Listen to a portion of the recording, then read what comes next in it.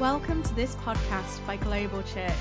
We are a church planting movement wanting to reach cities from here to everywhere, one to everyone. If you want to find out more information, check out our website on www.globalchurch.co.uk. Good morning, everybody. It's great to be here. I haven't got 3 points and a poem for you this morning. I've got some thoughts to inspire you. But what a great nation we live in. What a great country that we live in. I watched Boris the other day and his team telling employees he's going to provide money, telling employees he's going to provide money. And we were the first in the whole world to do something like this. And we live in an amazing, amazing nation. But we are a nation of grumblers and complainers. And we've got to change. And you know, let's use these next few months as a time to rethink how we handle life and handle situations. I wish many more of us would go to developing nations who don't have the resources, who don't have the thinking, who don't have the structures in place to keep a nation accountable, or a leadership of a nation accountable. We are an amazing, amazing nation. I was speaking to one of my friends who's a doctor, and she said when she came off shift the other night in London, she said they'd cancelled buses, the trains had been cancelled, but black cabs were waiting to pick them up to take them home. Wow. What an amazing nation we've got. Yeah. And we can focus on the negative, or we can believe for better. And today I want to talk about a God who doesn't just deliver us out of something, but he comes in and delivers us through something. Yeah, come on. And that second one takes greater faith. And I had to learn this as a businessman as well as a church leader. I had to learn this going through the credit crunch. Because during those 10 years of credit crunch, 10 long years, I found most of the time I wasn't in control. Most of the time circumstances and situations were in control.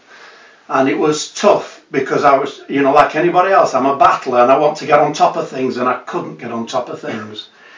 And I had to learn that behind the circumstances and behind the trouble and behind the lack and behind the lack of any hope, sometimes there was the God of hope. There was the game changer. Yeah. And I had to come to terms with not just God's word, what God says in his word, but how he delivers people through things, how he behaves, how he moves on nations even. And I had to learn some things like that. And because I knew God were powerful enough to deliver me out of, but he didn't. And many people, quote unquote, you know, lose the faith because simply because God does not do what they tell him to do. He's not a good boy. Yeah. He's the wild wind of God, is the Holy Spirit when he comes, moves upon us. Jesus is the champion over evil. Jesus is the one who never backed down. Right. You know, but that's the kind of God that we're dealing with. Jesus is the best photograph of God that we have. Yeah. The toughest person who ever lived, and yet the most tender person who ever lived. I don't know what you're going through today. I don't know what the restrictions that our government has had to put on to us has affected you and what it's doing with your mind today, but I know the God of peace can come into your life and into your heart, into your mind today. And he's the God and Father of our Lord Jesus Christ. I want to make that clear. So, today, very briefly, just some thoughts from stories in the Bible, but applied into our lives. It's powerful when we apply God's word into our lives and into our hearts. And I want to have a look at three young teenagers who were taken into captivity from Israel, and they were taken into Babylon, and they're called Meshach, Shadrach and Abednego. I call them Meshach, Shadrach and a bungalow. It helps me to remember some things. But as they got took into captivity, they felt they just landed on their feet, and they must have thought, yeah, brilliant, our God is a great God. He's helped us to get a good job in a foreign land, and we're surviving, but we're more than surviving, we're thriving, we're doing well. Yeah. But then all of a sudden an edict is sent out by the king, and he built a statue of himself, and he just said, everybody in the nation, the kingdom, has to bow down to me. And these three young Jewish boys wouldn't. And And when the king found out, they were brought in front of a king. Imagine that. He was a despot. He wasn't a nice king. He was a bad man. And people were terrified of him. And these three young teenagers who didn't know what they didn't know. And they're brought into the palace and they're summoned. And yet, what they did know counted. They knew that God wasn't just a God in pages of the Old Testament. They knew he was a living God who acts and moves on their behalf. And they said, you know, King, we're not going to bow down before you. And our God is able to save us from you. And then they said this, even if he doesn't, we're still not going to bow down to you. Why? Because we're working off our values. Not out of anxiety, not out of fear, not even out of a king's edict. We're working out of our values. I wonder today, what are you working out of? Are you working out of anxiety and fear and worry? Or have you been able to put values into your life that gets you ready for such a time as this? Where things are out of your control and moving through. So the king then, as a fire heated 7 times its normal velocity, or what, not velocity, heat, anyway, chucks these 3 young boys bound in ropes and thrown into the fire. The guys who threw them into the fire, once they opened the gates, the fire hit them, the men died because it was so hot, and yet these 3 Hebrew boys went into the fire. And then after a while the king came and had a look just to see what had happened to these 3 boys. And he says, weren't the 3 boys, 3 men thrown into the fire? I see another man in there who looks like the Son of God. Wow. God came and met with them Hebrew boys in a situation that was way, way, way beyond them. Wow. And we sing a song, there is another in the fire, standing on. next to me. That's it. There's another in the water, holding back the sea. I want you to get to know the invisible God. Yeah, come on. He's invisible, but he's not unknowable. And to know God's presence in these times, fear dissolves, anxiety and worry have to leave your life because the God of peace steps in. When we talk about Jesus being the Prince of Peace at Christmas, it's not just for Christmas, it's for every day. And these 3 Hebrew boys were saved. The only thing that was missing when they came out of the fire, the writer says even the clothes did not smell of smoke. The only thing that was missing were the ropes that bound them. And I wonder, as we enter a period possibly of 3 months where we're all having to self-isolate, etc., I wonder what will drop off in your life that's been holding you back. Yeah, come on. Because God's got a future for your life. Yeah. God has the ability, according to Romans chapter 8 verse 28, to cause all things to work together for your good. God has that ability. You know, there are some things in life that hold us back. Some things in life that bind us up. And we think we'll deal with them, but it causes too much of a stink. It causes too much problem. So we leave it and we just put up with it. I wonder what's going to die in these next 3 months in your life that's been holding you back, and you haven't had the... Can I just be blunt with us today? You haven't had the balls to sort it out. Yeah, come on. And you know something? It's been sorted out for you because now that boss that you didn't like serving, the job's gone.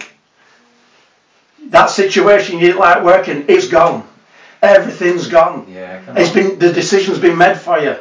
And you can either fall into self-pity or fall into hopelessness, or you can grab hold of the God who's an ever-present help in times of trouble. And you can say, God, if you're there, like I did as a young, drunk teenager, God, if you're there, help me. Come and set me free. I don't even like myself anymore. I don't like the things I'm doing. And God came to a young teenage lad in Darwin, in Lancashire, and he set me free.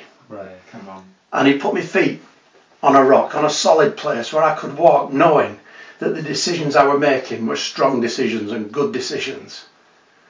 Not based on what all my friends were thinking or all the circumstances around me, but based on God's purpose for my life. God's got a plan and a purpose for us.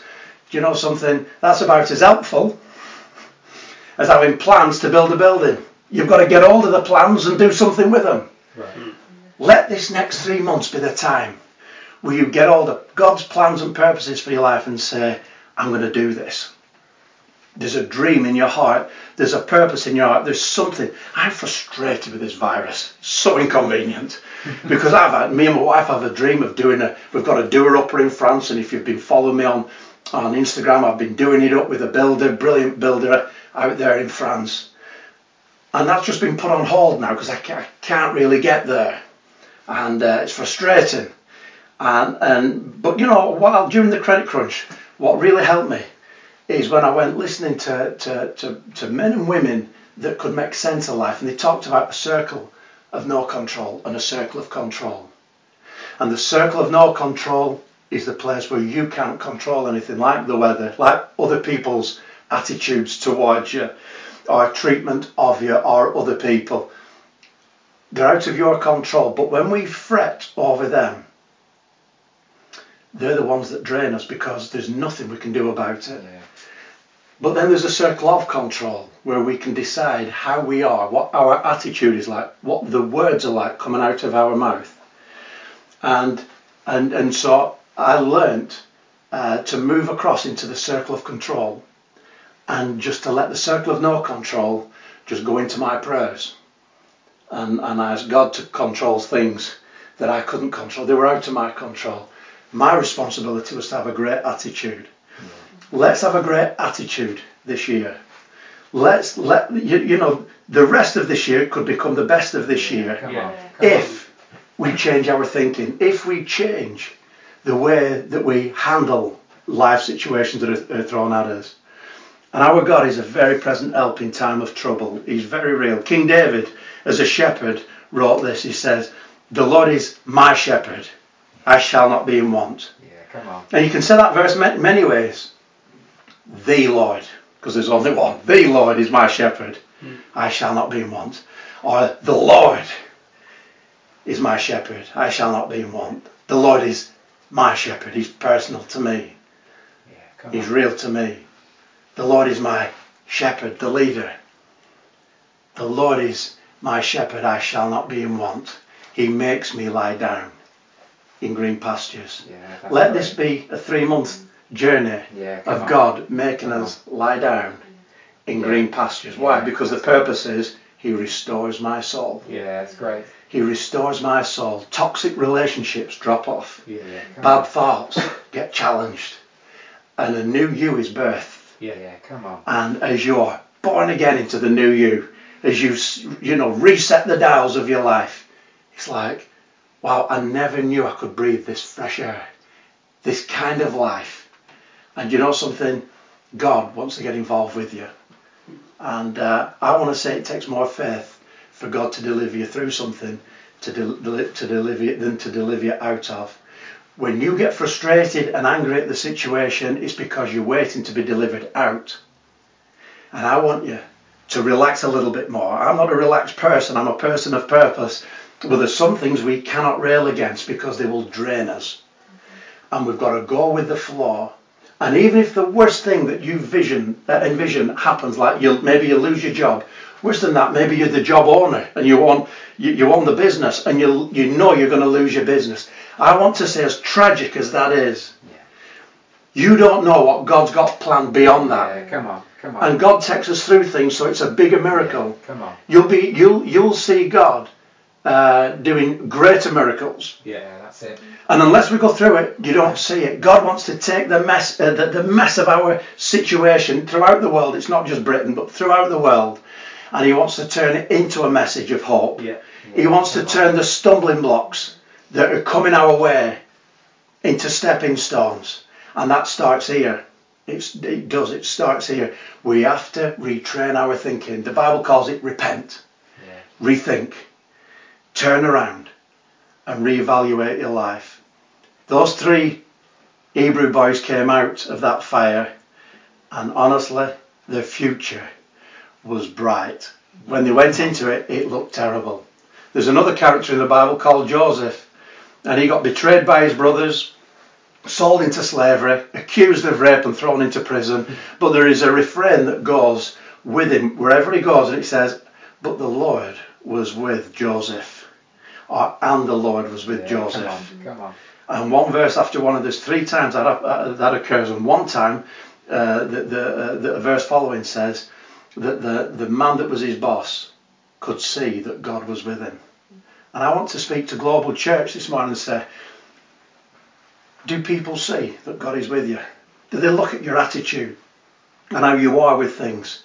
Do they hear the words of faith, or do they hear the moaning and grumbling? I want to challenge you, church. Come on. Now's our time to shine. This is where faith counts. Come on. Faith is not about what happens when you die. It's about what happens if you live. Yeah. And I want to say this to everybody. If you wake up one day and you've got all the symptoms for the coronavirus and you get tested and it's positive, I want to say that God doesn't save us from certain things. He didn't save the Hebrew boys from going into the fire. They had to go into the fire. But our time now is to invite God into our situation and say, deliver me out of this. Come on. Deliver me through this, I should say. And as God begins to deliver you through it, know this. You haven't failed because you've contracted the disease, especially if you're a believer. There's pressure on believers. Say, if I had real faith, I wouldn't get it. Don't be silly. That's just silly talk. It's what you do with it when it comes your way. We walk by faith in everything that happens. We walk by faith, not by sight. Well, I've said plenty this morning, but I'm pointing you to the God of heaven and the God of earth. And we know he lives because Jesus came. Because Jesus came, we know there's a God. God broke into history. Because Jesus came, he taught and showed us that there's a right way to live and there's a wrong way to live. When Jesus came, he died for the sins of the world. Now God can forgive us without compromising himself, because God must punish sin. But he can forgive us now on account of Jesus dying and paying the price for your sin and my sin. The resurrection of Jesus tells us that there's an afterlife. And that's why, whether in life or in death, we walk by faith, because we know there's a great resurrection coming.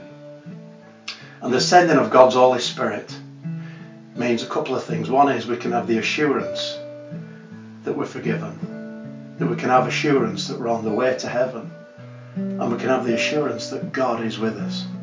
Sins forgiven, joy for living, peace with our God. From the team here at Global Church, thank you for listening to this podcast.